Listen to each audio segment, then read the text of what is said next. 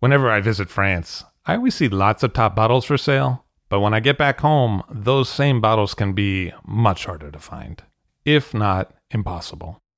That's why I use idealwine.com.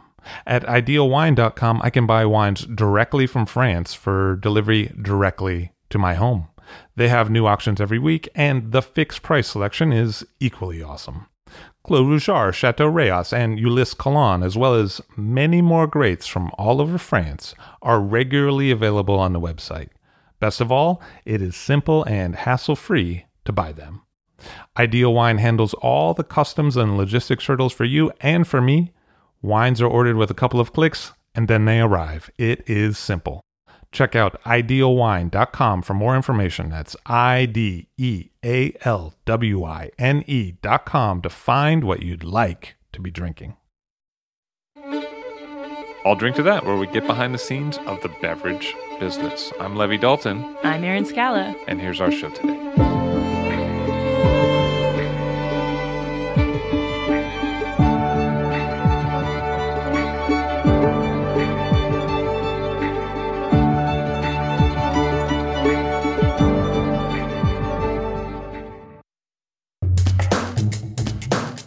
There are many items used in winemaking and other beverage production methods that once served an immediate and specific purpose, usually as preservatives. Since the Industrial Revolution, many of these items are no longer needed, but we continue to use them because we have become accustomed to the flavor these things give to our beverages. Let's take a look at a few of the things that once served as necessity, but now are used for flavor. Brandy is a popular example. If we examine port, a little brandy was once needed to preserve the wine from this region as it journeyed in ships around the world. Today, the preservation method has become a winemaking style and is used all over the world. Another example of an obsolete substance that is still used for flavor is resin. Once needed to get amphoras of wine from point A to point B, resin both sealed the inside of an amphora and helped to preserve the wine. In most modern retinas, winemakers will add resin to the fermenter for flavor, instead of using it by need to coat the vessels that will hold the future wine. Though retinas are still produced, they take up a small percentage of total wine production and are at the center of heated debate for or against the style. And similar in function to resin, beeswax was once used much like resin. It helped to seal the inside of amphoras, and it also helped to preserve the wine.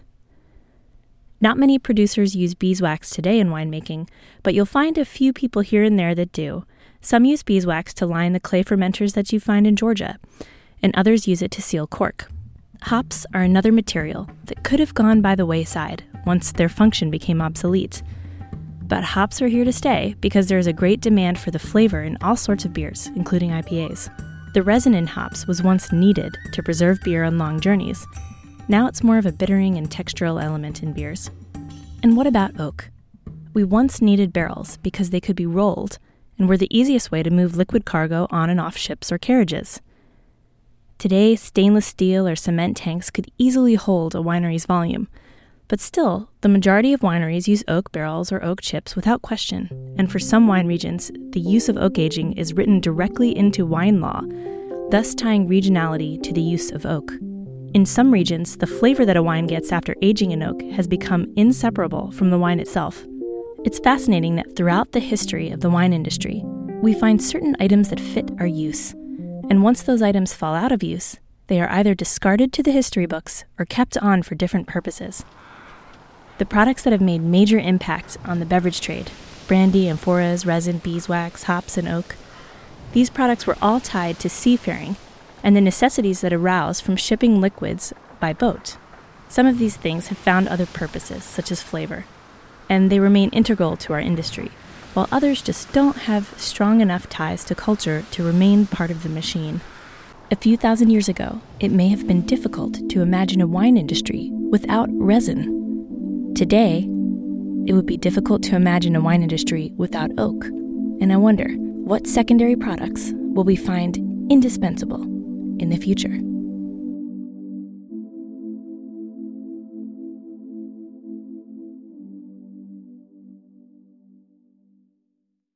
It's not enough to make great wine. You also have to reach the consumer that appreciates that wine. And that's where Offset is an incredible asset. Offset is an independent brand design and commerce technology company that connects with wineries on a human level to help them connect with consumers on a human level. Offset is based in wine country and staffed by creative strategists and technologists who are superb at helping create and evolve wine brands through visual identity and package design, developing the look, feel, and tone of your web content, as well as building beautiful and effective websites powered by their proprietary e-commerce platform, Offset Commerce. That's why leaders like Frog Sleep, Grace Family Vineyards, and Rain Winery already rely on Offset. Reach out to the brilliant team at Offset at offsetpartners.com. That's OFFSET, partners with an S.com. Offset is focused on the wine industry and can embrace the nuanced needs of your wine brand.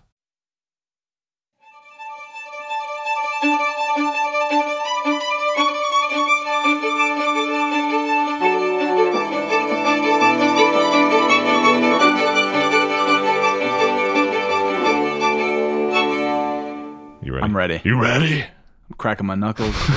Mark Sayer on the show today. Hello, sir. How are you? Good. How are you doing? Nice to see you. Good to see you. So who the hell are you? Oh, man. Such a question. My name is Mark Sayer. I'm currently live in Austin, Texas. I'm the sommelier and beverage director for the Four Seasons Hotel in Austin. And originally you were doing some DJ stuff. You were kind of into music. So that's digging deep into who I am. So like my first love was definitely music, and it's actually a route, the DJ route and into wine route. It's not the first time. I'm not the only one. I've run into some other people who have dabbled in DJing. I feel like it's a natural move. I mean, I think in one way they're both professions that you could come from literally humble nothing beginnings and then end up in charge of millions of dollars in revenue. Kind of. Agreed. You know what I mean? It's not, right. It's one of those few career paths where you can be like, I didn't go to college, yet I'm overseeing $50,000 in revenue. Yeah, absolutely. Whether it's concert tours or... Sure. Puts you in charge of people's fun. It's exactly the same thing. So what segued you from doing DJ stuff to doing wine stuff? How did that all go about? So when I was in Houston, I was working in restaurants. You can make a living DJing, but like a lot of people doing, DJing was more of an extra thing. It was definitely my first love, but working in restaurants was at the time a means to live. What I didn't know that I obviously know now is that somewhere along the way, being in restaurants like that was really addictive to me. I love the pulse. I love the people. I love the sales aspect of it. And I was doing DJing in Houston, making a living doing that, working at a small Italian restaurant. Probably found my way into wine there. I just didn't know it yet. Moved to Austin, Texas from Houston in 2000. Why'd you make that move? So funny enough, to be honest, being in the DJ and the rave scene in Houston, began to be a little bit of a bear. Got it. You had friends that were taking you out. This and that was happening. Yeah, lifestyle stuff. Love all my friends there, but that was Levy, I'd be lying if I didn't say at some point when I was younger, and then in DJing and living that life, I did feel like something wasn't right. Like I was meant to do something else. The DJ thing I loved because I didn't just love the scene. I actually loved the music, and I loved the making of the music and discovering new artists. My love of music didn't dawn on me with the DJ scene. It went way back earlier than that. But when I moved to Austin in 2000, because we're talking about rave DJ here. Yeah, we're not talking about like the wedding singer DJ. Exactly. So we're talking about deep into a seedy scene. Even if you're taking yourself out of the party element, you're making money in the element. Like there's no real escape from it.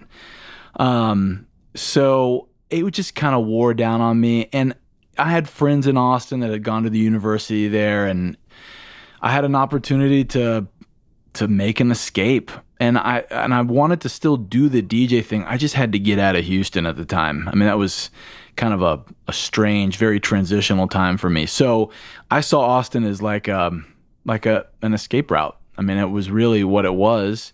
And so then I start waiting tables at a country club, and I find that what I had learned about wine that I didn't know when I was in Houston, that I could make use of it. There was nobody doing anything with the wine program at the country club, and I had an opportunity to, again, use that knowledge, and I was interested in, again, if you're talking about what segued me from DJing to wine, is the same parallel that you can have between music, the appreciation of music and wine. I mean, I was really loving the idea of finding new wines and tasting new wines and putting new wines on by the glass that I could share with people. And it was there. I mean, you are in charge of something. Yeah, and you were there, and you were appreciating an art form and delivering it and showing it to other people. It's like any sommelier could tell you that, like, what's the best moment they ever had, and it's always that look on people's faces. And it's the same thing whether you're watching a bunch of people eyes roll back in their head at a nightclub, or you're watching their eyes roll back in their head because the wine and the food go really well together. It's the exact same thing. So what year did you move to Austin? 2000, an official transplant at this point. So you're working at the country club. There was really no one there taking care of things, and you were just kind of like, you know what, guys? I want to take care of things. Sure. So as you can imagine, you could probably think about the kind of wine list that was in a country club if no one's really paying attention. I mean, it's like driven by one or two distributors. It's high volume items like Kendall Jackson Chardonnay, with nothing wrong with that. Just, it's those types of wines. And, wine reps were starting to come by. There was nobody doing anything with the program. I just asked if I could help and maybe put an event together, right? And so that kind of started the ball there. It was just me and a couple of the young guys that were waiting tables at the time or running the bar, and we kind of got to make those decisions, as long as they made sense, right? It's not our money, right? So I literally got the opportunity there to learn I didn't have any tutelage. I didn't get a chance to work with a wine director and learn that. But I don't know, I guess at the same time, that's kind of shaped me some. I used to kind of wish I had had that, but now it's just kind of, like I said, it's kind of like formed my own way to do things. But did someone say to you earlier in your life, like, hey, these are the albums you should listen to, or did you just kind of figure it out? Well, so I guess I would say that, somewhere along the way, if you have an appreciation for any type of music, right? Somebody ushered that to you, or you listening to the radio. But I mean, it was like my music tastes were dictated by older kids, right? But that again, all that is planting a seed, right? And as you get older and you're more interested, then you're able to do your own research, and then it becomes your choice and your love of that. So, pretty cool. Did you eventually find some older kids in the wine business? That's no. I mean, not really. And I think that kind of talks about where Austin is or where Texas is, right? I mean, there's been some industry people or some icons that people look to, but there hasn't been a long-standing history of iconic wine programs in Texas. I mean, there's a couple of really great programs, like really deep programs now that could be used as some kind of benchmark. But even then, I feel like those were crafted by newer sommeliers. So, it's been kind of it's a youthful industry, and we've bound together to kind of figure out the direction that Austin is going. So you were one of kind of the first in the door for Austin that was like, hey, maybe not so much with the big brands. Right. So that started, and it's funny, like with that, that didn't take long because just like music, as soon as you start loving something a lot, or you love a couple of styles and you start researching what's the real and what isn't, then you kind of start. And as you get older, I feel like you go back to respecting what those brands are about. But definitely in your youth, it's like, I only love this and I really hate this. It's like, you can't, it's like, radio pop versus like listening to some underground college station, right? You just can't, there's no comparison, and you want to not like that. But yeah, I mean, you start moving away from those big brands and going, what else is out there? And that's been challenging for the Austin market. I mean, the distributors they don't shy away from the fact that they know that they've had to shift how they operate with us. And, back then, it was just a couple of us. A couple of us had gone through a part or two of our master sommelier certification, and we were all looking for others like us to study with. And so early on, it was just binding a couple of us together. So I found two guys who have just passed their MS a couple of years ago now. So Craig Collins and Devin Broly, and Devin works for Whole Foods. Yeah, Devin is now Let's see, Devin. Every time I turn around, Devin is got a new promotion, I feel like. But a couple of my best friends now. Devin's I think on the corporate or global wine buying team for Whole Foods, and Craig is kind of done the backwards into the sommelier thing. He started out in distribution and is now the beverage director for a really cool, successful restaurant group in Austin. And that was kind of a decision that you had. Like, someone was like, hey, man, you could go into distribution or you could keep with the restaurant thing. So that's how that happened. So I had passed my intro MS exam and totally blew that thing out. I went to Vegas to do that thing and went to Ariel. I was changed my life. But and then quickly did the second part. It was brand new. The certified certificate was brand new. Oh, they stuck you with the certified. Yeah, that's right. Because that was like the bridge over the chasm. Right. So to tell people that the MS is 4 parts now, or used to be 3, is kind of a skewed timeline, right? Because if you're looking at the timeline from intro to master, those are each end of the points, but along the way, it's not an equal distant thing between the exams, and the distance between the first and the advanced sommelier certificate was too vast. And so the certified was brand new. So I took that. I kind of racked my brain on that one because I didn't know that was so new. I didn't know if I was going to be ready for that or not. But took that, and then it was okay. Now I know I need something else. I need to find other people studying. That's always one of the big things they tell you to do, is find others out there, which is probably the case in any industry, right? If you can find like-minded people, you just go up from there. Well, it probably also stops you from quitting. Because you're absolutely. I got to meet dude on Tuesday. And accountability, right? Exactly. When you got 2 guys waiting on you, it's not as easy to go, I don't have to study today or over the weekend for our Tuesday meeting or Monday meeting. So, yeah. So I reached out to Guy Stout. Texas's he was the first MS done there, right? He was. Well, he and Paul Roberts passed together. Oh, okay. I didn't know Paul. And so Paul Roberts and Guy passed in 2005, I think. But I think right as that happened, I think that Mr. Keller called for Paul Roberts. Sure. And so he went off to go do that right away. So for a while, Guy was the only one. So he was kind of Texas. And he's, if anybody's ever met him before, he is Texas.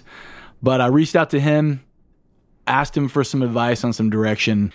He wanted to know if I wanted to go into distribution. I knew then I didn't want to go into distribution because I wanted to see as much of the world of wine as I could possibly see without focusing on You don't want to put the blinders for one portfolio. Exactly. You wanted to taste the world. Right. So then he said, well, I got a guy who's moved from Houston to Austin. He's now in distribution there, but he's managing in Austin now. He's coming along. He was part of the group that helped pass Paul and Guy. And Craig Collins actually reached out to me first. That's who it was. And he had just found Devin Broly. And so that was it. I mean, we started meeting on Mondays, and it was exactly what I needed. and those guys, I mean, those are my best friends today. I mean, it was They kind both of seem pretty sharp and pretty chill. awesome guys. So I know that I'm totally fortunate to have found that. I know we all feel that way because I think without one of those legs to stand on, we wouldn't have gone as far or done as well as quickly as we did. But you guys are kind of like the pillars now. I mean, you're kind of like in Austin, and you're kind of like the dudes, right? So, I mean, it's been kind of nice, and not nice Like in a... people bring their virgins and throw them at you. Well, What that do you is mean? nice. That's on Mondays. Nobody works on Mondays, so that's when we do the virgin tossing. No, and not from an ego standpoint at all. It has been, we talked about when we studied together and we were really trying to change Austin. And that kind of goes back to recognizing that there wasn't really a standard bearer for service and for wine. I mean, really in the state. I mean, again, with the exception of a few programs, there was nothing for us to look to. So then we looked to each other, right? And was like, we can be that. We can start that here. We've seen these exams. We know the standards by which we're graded. But if we adopt those things in our restaurants and our programs in Austin, then we start to create that benchmark. And what it's turned into now is, we were kind of the original group, and now we've seen these other groups pop up here and there in the city, and all doing things with really great success, competitions and exams, and truthfully, not just Austin. I mean, we really start to see the quality of the sommelier rise in both Houston and Dallas.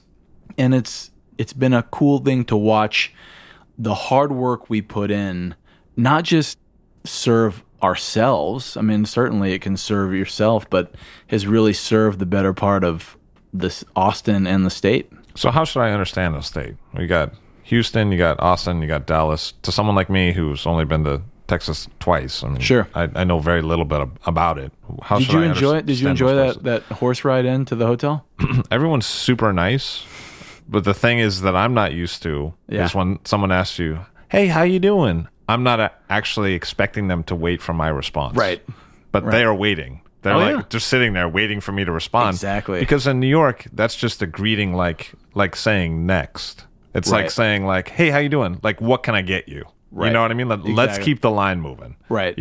And so I would be standing there and I would forget to say how I was doing because like people would ask and then wait and like tick tock. And I'm sorry. Yeah, I'm cool. Things are good. Yeah. And, I literally would be cool because the air conditioning was rocking like 24/7. Right. It's just interesting because you're like, wow, when you do get picked up at the airport in Dallas, you're like, you brought an entire house to pick me up. Like the car is gigantic. Exactly. It's like half the size of my apartment, if not bigger. Right. That like picks you up and you're like, oh, who else are we picking up? Like we picking up 5-6 more guys? And they're like, nope, just you. Come on. You. Right. And you're like, I'm sorry, you brought a duplex to come pick me up? and it's just me? Like, what are we going to do? Like, do you have an intercom inside the car that I can tell you, like, how I'm doing back here? Roger. Okay, Still over. doing well. Yeah. Everything's fine. Right. Like, how can are you even going to be able to hear me? But so this was everyone was nice. Okay, sure. Which is nice it's important to really appreciate New York, to get out of New York sometimes. Then you can really appreciate what New York is. Because otherwise you get wound too tight. You know what I mean? So everyone's super nice. I get there. A guy, while we're waiting for our luggage to come out, a guy overhears that I'm asking my driver, the person there's there to pick me up with the duplex, where might one find good barbecue? And this guy turns around and gives me really long form advice. Like, we're still there for a while. I've got my bag. Details. You know what I mean? Yeah. He's like, this is the time you want to go. Forget about that. This is what you want to order. Right. And in New York, I mean, you could wait 5-10 years to figure out all those details because no one would tell you. They'd be like, figure it out, dude. Right. Like, that's not my problem. You know what I mean? Like, oh, you didn't know that the greatest barbecue was around the corner? Oh, well, that's not my thing. Like, It's not for me to tell you. You know what I mean? So, yeah, it's nice. People are nice there. There's a lot of air conditioning. So Texas is a good place, and you're right, Levy. I mean, it's definitely it's something like, and just like you're saying, you coming from New York to appreciate it. It's something I take for granted, and then people realize when I'm kind of a fish out of water, is that Southern hospitality, so to speak. But it's definitely alive. Texas it's a fun place, and it's a fun place. Hospitalities, if it's ingrained in us, I think it's important that it comes through in the way we do business and the way we do business in wine. I think dealing with importers and portfolios and guests, out of town guests, I mean, forget it. I'm in the Four Seasons, right? I mean, what the kind of the cool thing about being in the Four Seasons is that, yes, I'm in Texas, but I get the traveler, the world traveler, right? So we get a lot of East Coast in, and it's fun to interact, and people definitely react to that charm, so to speak. They're kind of taken aback at first and want to know if you're for real or not, but then they realize it's real, and I think it's infectious, actually. I mean, I think people really, really appreciate it. I know, just speaking about that in particular, I was talking to a good buddy of mine, two guys, both from Texas, that work over at Del Posto. Eric came from there, and then, of course, the wine director, Jeff Porter. Right. So, I asked Eric, how do people, you sold wine on the floor in Texas for a long time. You understand, I mean, like, it's just kind of in your blood to be polite. Like, how does that translate to the New York diner? And he said, it takes people back, but then they're totally into it. I mean, it's kind of what, I mean, you would hope that it depends on where you're at. And I agree, and absolutely. Because part of hospitality in New York is quickness. That's part of it. Like, let's get this done. But it's not true at the 4-star level. At the 4-star level, people want to take their time. That's why they came. But like, if you're at a bistro, let's move it along. Yeah, I got things to do today. But quick can be done, and quick, I feel like service should be quick. But quick, you can do quick, and you can do quick nice. Oh, no doubt, right. No doubt. Yeah. But also just I got the distance between tables. Absolutely, and that's just reading guests. In Texas, I mean, the distance, the actual physical distance. Like, the lady's like, "I'll be right over," right, and you're right. like, "When are you gonna be here tomorrow?" Because you're like in a different time zone, talking to that other table right now. It's right. In New York, the annoying thing is that, like, some guy's elbow is in your elbow. Get out of there. You know what I mean? Get in there and get out. That's the guy sitting next to you. Sure.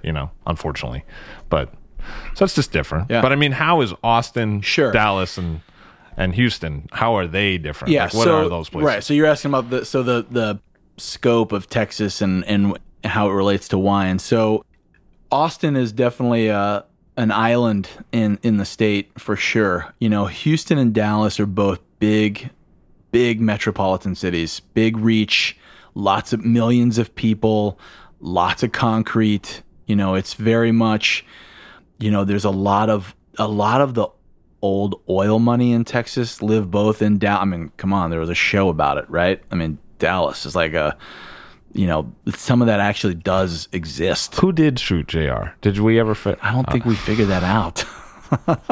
I know. All these years. I know. Why can't our police do good work? Come on. But in Houston, same thing. And that's where I grew up, and I love being from there. And they're interesting places, and they have a lot to offer. People love Austin because it's kind of got that, due in part to the university, due in part to the fact that it's kind of been people joke about it being a much more hippie, local, live local music, capital of the world. All that theme runs heavy through that, which is kind of antithetical to what you think about the rest of Texas, which makes it kind of secluded. And I think, and I know because I moved from Houston to Austin, that's the allure. I mean, it's fun to go to an island, right? I mean, it's an escape. Austin is so radically different. And in terms of a market, a wine market, Houston and Dallas both are selling, in terms of dollars, head and shoulders above Austin at the moment.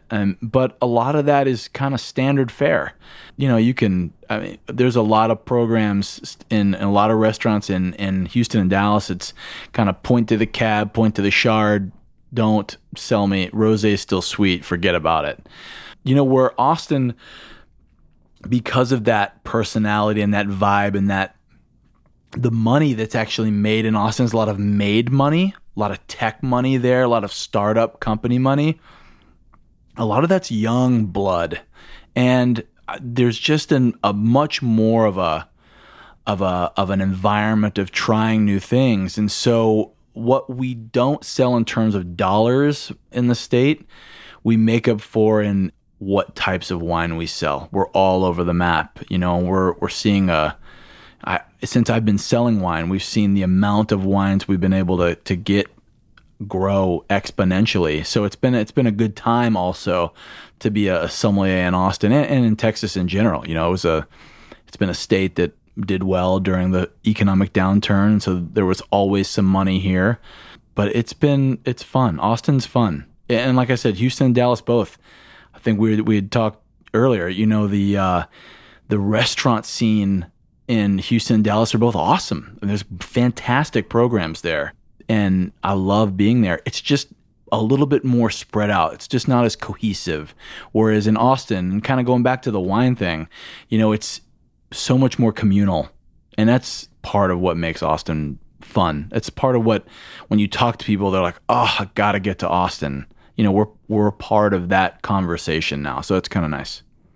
You and your crew, the guys you came up with, you're pretty much institution guys at this point. I mean, you're working at the Four Seasons, Devin's working Whole Foods, Craig's got a whole group of restaurants going. Are there smaller, you know, a guy with 50-seat restaurant doing a small list, or what's the scene in Austin like today? You know, we've got, and just like in the Texas thing, right? Everybody wants to make a 100-seat restaurant, but and you know, keep it on that bigger scale. I think in Austin, I think what's going to define our restaurant industry is that size of restaurant. I mean, we're starting to see more restaurants pop up faster and with less seats, smaller menus, focused concepts, focused lists. We're heading in that direction. And that's the way, I mean, I feel like that's the great part about this city is you can go get this type of wine list or go get this type of food anytime. And I think that that's part of this. I think that's a slower moving concept in the state, let alone in Austin, as well as like telling diners, this is what we do. Right. That's how we want to eat. Abruzzo. Right. Exactly. Right. So, because they're used to all the bells and whistles. Oh, I want the valet parking. I want to be able to order this. I want to be able to order that. Like, that's full service to them. And that, though, but also, like, speaking about, like, food and wine, if we don't put shishito peppers on, are people going to sit at our bar? It's like, yeah, don't worry about it. You know, or if we don't have a Chardonnay by the glass, are we just doing it the wrong way? And it's like, no, like, I think it's just a mentality of needing to showcase what it is that you do and what pairs well with it. And I think that people are more on board now. It's like the local thing, right? The local thing in terms of food is huge, and everybody's looking for the local. Why? Because it's an identity. It's what you do. It just feels right to do that. And I think now people are in Texas, I feel like people now are a little bit more engaged with not only what they're eating, but now with what they're drinking and why. And I think that also kind of goes back to you asking about the difference between Austin maybe and the other markets in Texas, is that that's a faster moving notion in Austin, right? We don't want Chardonnay because you don't serve food that goes well with Chardonnay. So tell me about the Gruner, you know, or whatever.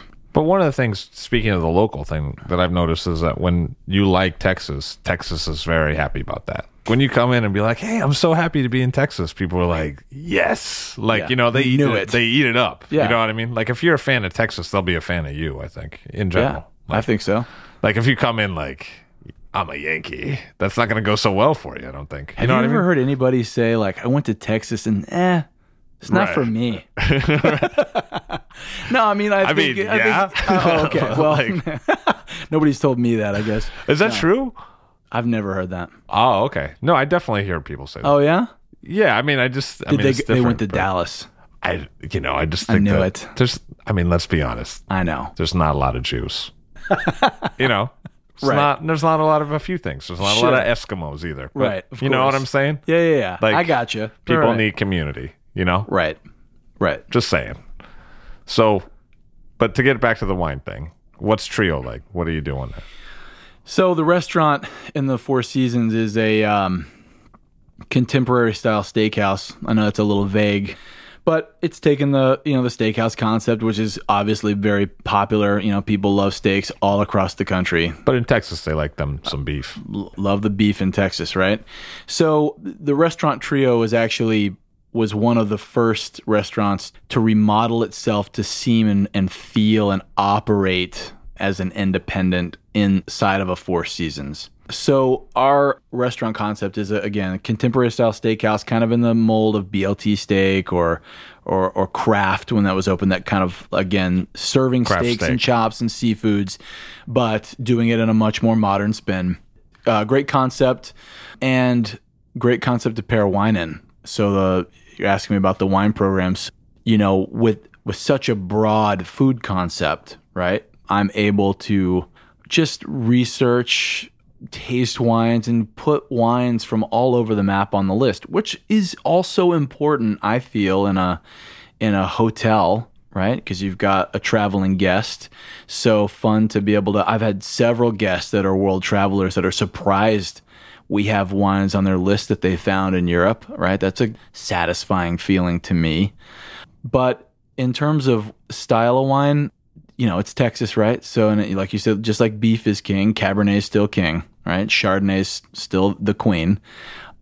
But we go way outside of that. Those wines, on a percentage of my list, are much smaller than you would find in another steakhouse in a downtown city in Texas. And we go pretty broad and all over. And I like to go really broad with the wines by the glass.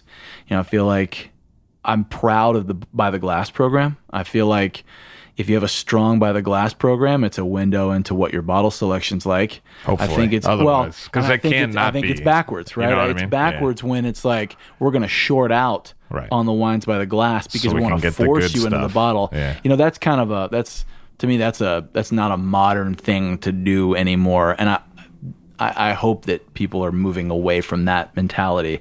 But the Wines by the Glass program, if you have something big, like a large program, your servers, your staff, everyone is armed with so much more than the standard. It engages them, and in turn it engages the diners. And you're pairing, again, especially with the concept we have with kind of simple preparations of food, the pairing opportunities are huge. And so instead of just having white Burgundy, if there is Alsace on the list or wines from Greece to pair with that same dish, it's completely fair game. So it's having that tool in the restaurant's important to me. And it is a window into the breadth that we have for the wines on the list. Because looking at your list, there's a fair amount of Riesling on there, and Sure. there was a Certico, and Right. It's fun to watch two things. It's fun to see a Certico, like a grape like that. It's fun to watch the Somm community, like 4 or 5 restaurants have something like that on their list. It means that, that the wines are being shown and that they are indeed being purchased. Like, that's fantastic. That's good to see because that means we'll see more in the future. And then it's amazing to watch to watch my servers now move people away from Albarino to try a Certico. Like, holy cow, like getting them to into Albarino, which I think is in that second stratosphere of wine grapes that diners recognize, but to push them even further, like that type of engagement, you can't buy that. It's amazing. Trio is a restaurant that's run by the Four Seasons, or there's a chef partnership, or how does it work?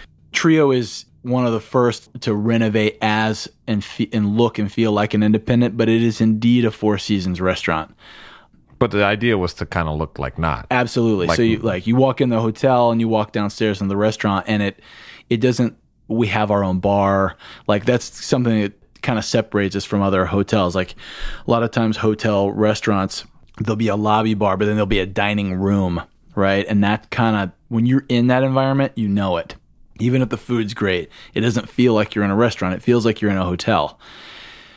Part of that is it's great the way we have it set up now, because hotel restaurants, obviously, we're also fighting that stigma of restaurants in a hotel trying to kind of under-deliver for the money being charged. Oh, I see, right? I see. Exactly. So now you walk down into that restaurant, it doesn't feel like you're in a hotel restaurant, and that stigma disappears. So it's great. And obviously the other thing, the other goal of the restaurant is to engage the city. I mean, we're not there just for the boxes above our heads. Like, we want to challenge all the restaurants in the city, and doesn't matter which way we cut it. We're a downtown steakhouse, and there's plenty of options in any city downtown, like especially Houston or Dallas, for steakhouse money. So we just try to offer up something a little bit different. So it's great. You're on a committee for the Four Seasons, kind of nationwide, for wine with James Tidwell. Right. So we have a corporate beverage committee, and it's made up, basically the core members are myself and James and our corporate VP of food and beverage. Every couple of years, we do a lot of things throughout the year, and corporate comes down and gets our advice on some things. But we roll out a corporate mandate. I don't like that word. It feels like mandate's like a mandate, like what we got going on right here. It's a mandate. A bromance, a mandate. Exactly.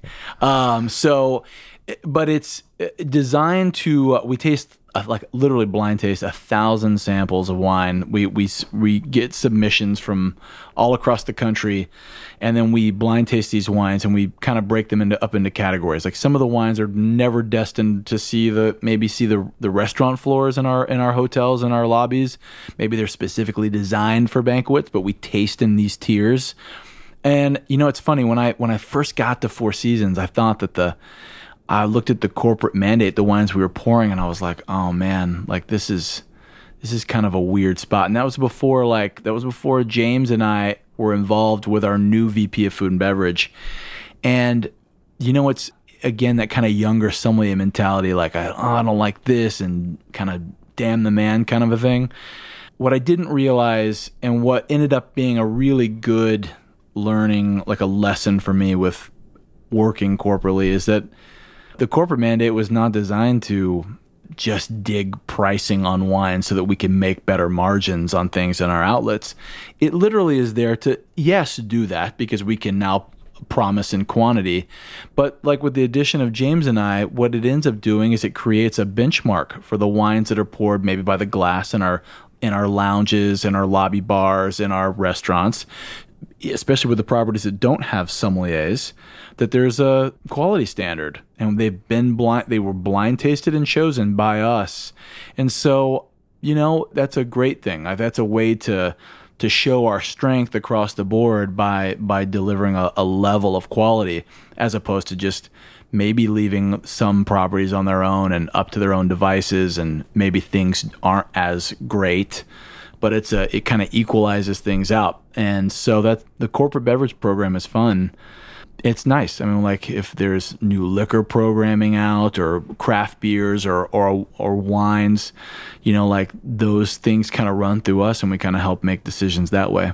And James Tidwell's the head sommelier at the Four Seasons in Dallas, and he's on that committee with you. He is. And when did you guys first meet? So James is a great guy. He, of course, he also co-founded Texom, right? So that's a big project for him. James and I first met, when I was deciding to leave the country club. My decision to leave that started as I was kind of doing the wine thing. I was kind of decided that I wanted to have a career in wine, in restaurants, but definitely in wine. A position came open, or the restaurant being renovated. Trio that restaurant was just a standard restaurant inside the hotel, and it was being renovated into Trio, what it is now.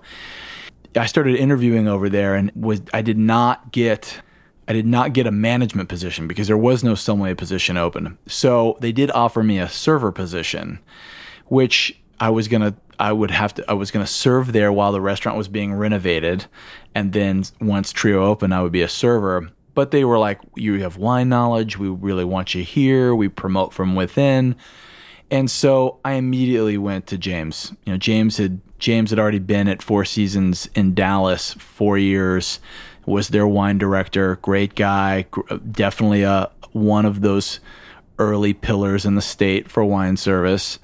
And went to James and basically just relayed my concerns for what I thought was going to be a step back in my career, and looked to him for some mentorship. So, there is, maybe I didn't work with someone early on to learn some things, but I definitely reached out to James for he was like my guidance counselor, if you want to call it that. And he's been another great friend, and yes, definitely a mentor.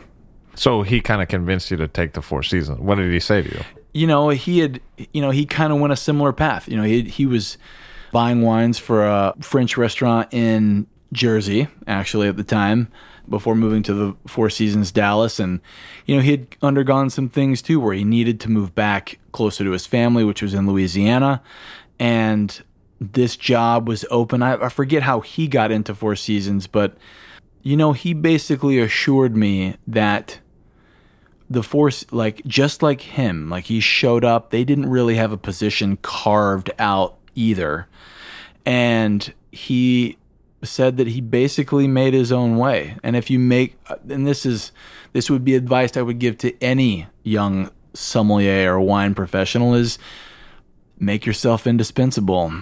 If you know the food more than anyone, if you know how the restaurant works more than anyone, and you have wine knowledge, then how are they going to deny you? And so I made the leap. A huge risk for me that worked out really well. But you also were kind of at Texsom at a competition, and you did well, and your boss saw that. So at Texsom, we have a Texas's Best Sommelier, and that's a competition. The Texsom, a wine conference. Yeah. Texsom is the state wine conference, and not just relegated to Texas, right? We've got people from all over the world now coming to Texsom, which is amazing. But Levy Dalton was there last time. I couldn't believe it. He may never be invited back, but he was there one time. That's right. So myself and our study group, we were competing in this competition at Texsom. It was year 3. Devin Brogley actually won the competition year 2, which is great.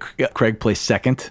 Oh, okay. Pretty awesome, right? So that was kind of like Austin, rah-rah a little bit. So you almost felt like you had to show up for it. Well, it's make it happen. Okay, come on. Boys were like, I don't see you in the number 5. Exactly. 1, 2, 3, 4, 5. I don't see your name. Exactly. So the following year, which was on the dawn basically of Trio reopening, literally 2 weeks prior, the Texsom conference is in Austin, and so with that conference, yes, we have the competition that runs a full day into part of the conference, and competed in that, and then won it at the awards ceremony. Is basically the grand tasting at the end. And so all my restaurant brass and my food and beverage director and everybody who was in town to help get the restaurant open came to the grand tasting, and I got to put that right in their face.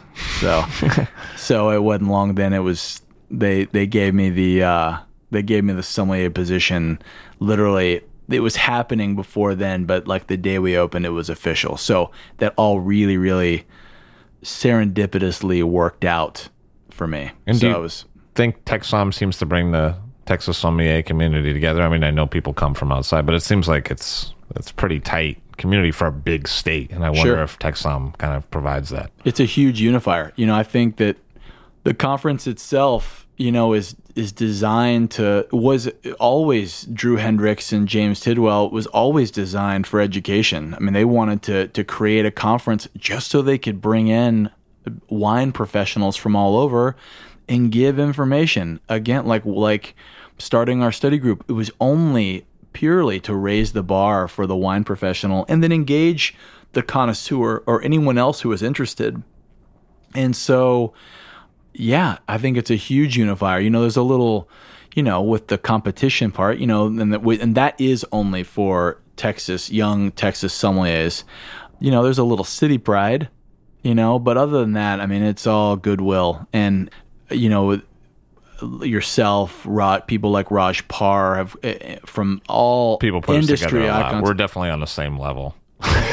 See what I did there? That was a compliment. It's a huge difference. But I mean, people like yourself, Steven Spielberg. But you're looking at people who are known in the industry who get to come to what was 10 years ago it was kind of homemade. I mean, it was a small conference with some great samples and some MSs coming to talk about them, and now we get 30 to 40 master sommeliers and all walks of and not just MSs. I mean, all industry pillars to come in, and people that are known to either share their perspectives on either a region or the industry, and they get to also experience TechSom. And we've heard nothing but good things about the drive and the focus and what TechSom brings to the table. And it's not just like a wine tasting where everybody gets to show up and have a good time. I mean, people are really pulling some solid info away. So it's been, like I said, it's not that old, and it kind of continues to change. But I think we're in the driver's seat of something really important and something needed in our industry. And you kind of work behind the scenes to, make sure things happen. Yeah. So myself and then like my good friend June Rodell, like we help coordinate the all the sommelier help and just make sure everything is on schedule, checking everything. I mean, it's a lot of late nights, which is probably our fault, but a lot of early mornings, and it's a lot of work. We've got simultaneously running 4 or 5 seminars a time for multiple times of the day when we used to just have one main seminar at different times during the day. I mean, so there's a lot of moving parts, hospitality suites for people to go taste wines and have a good time. This is a lot of things going on. So it's fun and like I said, it's a lot of work, but I wouldn't trade it. I mean, yeah, I don't get to like see a lot of panels or things like that, but that's okay. I mean, that's kind of you're saying you didn't want to see my panel. Is that what you're saying? Sounded a lot like it was only Levy, so I didn't want to see. I heard your panel was boring. Thanks a lot. Those were the other guys talking. Okay, all right, there's more than just me. Yeah, that's all right. Maybe you should look at your friend Craig Collins and Devin Broglio and give them a talking to. Yeah, all right, I think buddy? that's probably appropriate. No, I'm just kidding. They were actually great. Devin's a great speaker. Craig is too.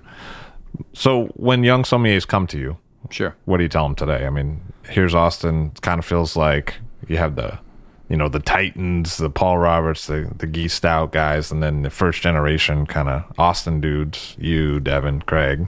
What do you tell the next guys who ask you for advice? I mean, I don't know if people ask you for, I don't know. What's it like? What do you tell them? People don't like me. Yeah, that's true. Like, it's just me. Because I really like you. I think you're a good guy. That says something about us. Yeah, right. Outcasts. Yeah. People ask for advice all the time. The advice is kind of the same. It's always find people who are studying in your level. Whatever, if it's an exam you're studying for, find like-minded people. It's funny that you asked this question because Devin and Craig and June and I have all tried to unify ourselves a little bit more, and ourselves meaning the entire community, so that there is maybe a time that we can all exchange contact info and all talk together. I mean, there's quite a few people, but advice in terms of education is, I mean, usually people are on the right path already with the right textbooks and things like that. Finding other people, that's the other direction I give them. The piece of advice I give indirectly is to know that the sommelier position, is not an ego-driven position. And when it becomes that, that's when I think you lose people. And it's funny, we've always talked that like teaching professionalism would be something that we would really like to instill. Sometimes, and this isn't always the case, but sometimes, you get a couple of certifications under your belt. Somebody gives you the keys to the wine vault and gives you the list to write, right? And so then it becomes a little bit, ego starts to swell a little bit, and the humility kind of goes out the window a little bit. And, my advice to them is that it's not your wine reps are not working for you, and your diners are not buying from you. It's partnerships and everything, right? Your wine rep works with you. Diners are you're there to make them feel comfortable. And so that's always the little bit of the information I'd like to help give young sommeliers, that because certifications sometimes can be a little dangerous for people. At Wineless, being in charge of anything. It's like that first driver's license, Man. It's like, I don't know. You're going to take the Corvette out tonight? License to kill over there, right? Yeah, exactly. So, and what's next for you? I mean, here you've had a pretty good run, didn't even know you were going to do it, kind of fell into it, started really liking it. Now you're like one of the top dudes in what is, when you look at the market, a lot of wine moves through Texas. You're one of the top guys. What's next for you? That's a good question. I love my position at the Four Seasons, the opportunity it's given me, for sure. I don't know. I could definitely, stay in the hotel chain. I think our like myself and James, our role has changed a lot in terms of just the recognition and the acknowledgement. I think that my goal, if I stay with Four Seasons, is to become, whether I'm based still in Austin, but I'd like to bring a little bit more Four Seasons presence to the world in terms of wine, if that's something that James and I are kind of figureheads for. We're starting to train. I think we have like in the works, whether there's bricks being laid or contracts signed, we have quite a few more properties that are coming online. So the growth in the company is great, and I think there's plenty of opportunity there. I mean, we're close to finishing Napa. So a lot of exciting things happening. So, what's next for me? Maybe more growth within Four Seasons. I mean, like I'm certainly I don't have any current thoughts of needing to leave this position. There was a lot of times, there's always been that, and I'm sure that you living in the city here, this, but like every sommelier across the country, and especially every sommelier in markets like Texas, are wondering when it is they're going to try to take their big shot at the city. Right? And well, that's a big advantage for New York kind of sommelier recruiters, like the guys who run mini programs, like the wine directors for groups, because they can pretty much go to anyone. Right. In another you could poach state any great say, sommelier from any market. We'd like you to work in New York. And they almost always say yes, unless they have family ties. Right. So it's actually, when people are like, oh, New York's the greatest place to drink, wine in the United States, which is frequent now. You read those articles a lot. Like, part of it's driven by the fact that we're kind of like the Yankees. We're like, oh, there's a good guy over there. Let's sign him and move him to New York. You know what I mean? Yeah, that's exactly right. The amount of people that are from Colorado who worked in Colorado, who are in New York right now, it's like a farm team. It's like a AAA, and it's not even just AAA. It's like AA and AAA. Right. Aspen. I was going to say, I think there's like a secret tunnel that it goes from Aspen straight to New York. You can just take it anytime you want. It's that, and occasional guys from the West Coast, like people do that San Francisco, New York journey. I feel for me, and I was going to say, with that mindset of like, do I ever get my crack at making it there? I definitely have gone through that. I mean, I still, to some degree, like I still am like, oh, I'm here, and like you're like, oh man, it would just be. I mean, there's so much at your fingertips, and let alone tasting wines or whatever. I mean, just being here and it's inspirational, right? You look at New York is the standard bearer for wine programs in the country, and so you come here and you basically gauge what it is you're doing on your home turf by what's going on here. And so there's always that want to go, well, what am I doing down there when I could just go to New York and just do it all? I think we're living in a good time in Texas. The wines that we're seeing there, I mean, literally changes almost by the month. Things that we're seeing come to the state. And from a needing to be around those programs, I think as I've gotten a little bit older, I've just said, you know what? Like, I could do New York. I would love to live here. But in terms of a professional thing and what can I create and what can I offer Austin or Texas, I feel like we can deliver that. And yeah, I think you have to use the city as that measuring stick, but deliver that same level of quality and that same level of service and that same level of experience in Austin. Why not? One reason why you would stay in Austin would be because Austin is a place where you can have a 25, 27 page wine list of all kinds of stuff. And in New York, those opportunities are increasingly rare. I'm not saying they don't exist, but a lot of times you're going to come and someone's like, okay, you're working at this really new hip, this is the place, food's great, everyone wants to be here, small restaurant, and your wine program is like one page, including wine by the glass. Like that's common now. And by the way, we do great cocktails. You know what I mean? Right. So, I mean, one reason you might want to stay at what I think of as a resort area in a way, when you're working for it, is because they actually will have the cellar space. So you can be like, hey, let's buy these things and watch them for 5 years. Let's see development. As opposed to like, oh yeah, our turnover is about every 6 months. It's like completely different stuff down there. You know what I mean? Exactly. Because, wine changes, and part of developing your palate isn't just trying everything. It's trying everything as it changes, Absolutely. I've liked meeting and hearing about your changes. Thank you very much, Mark Sayre. Levy, thank you very much. Mark Sayre of Trio Restaurant in Austin at the Four Seasons. Thank you. All Drink to That is hosted and produced by myself, Levy Dalton. Aaron Scala has contributed original pieces. Editorial assistance has been provided by Bill Kimsey. The show music was performed and composed by Rob Moose and Thomas Bartlett. Show artwork by Alicia Tenoyan.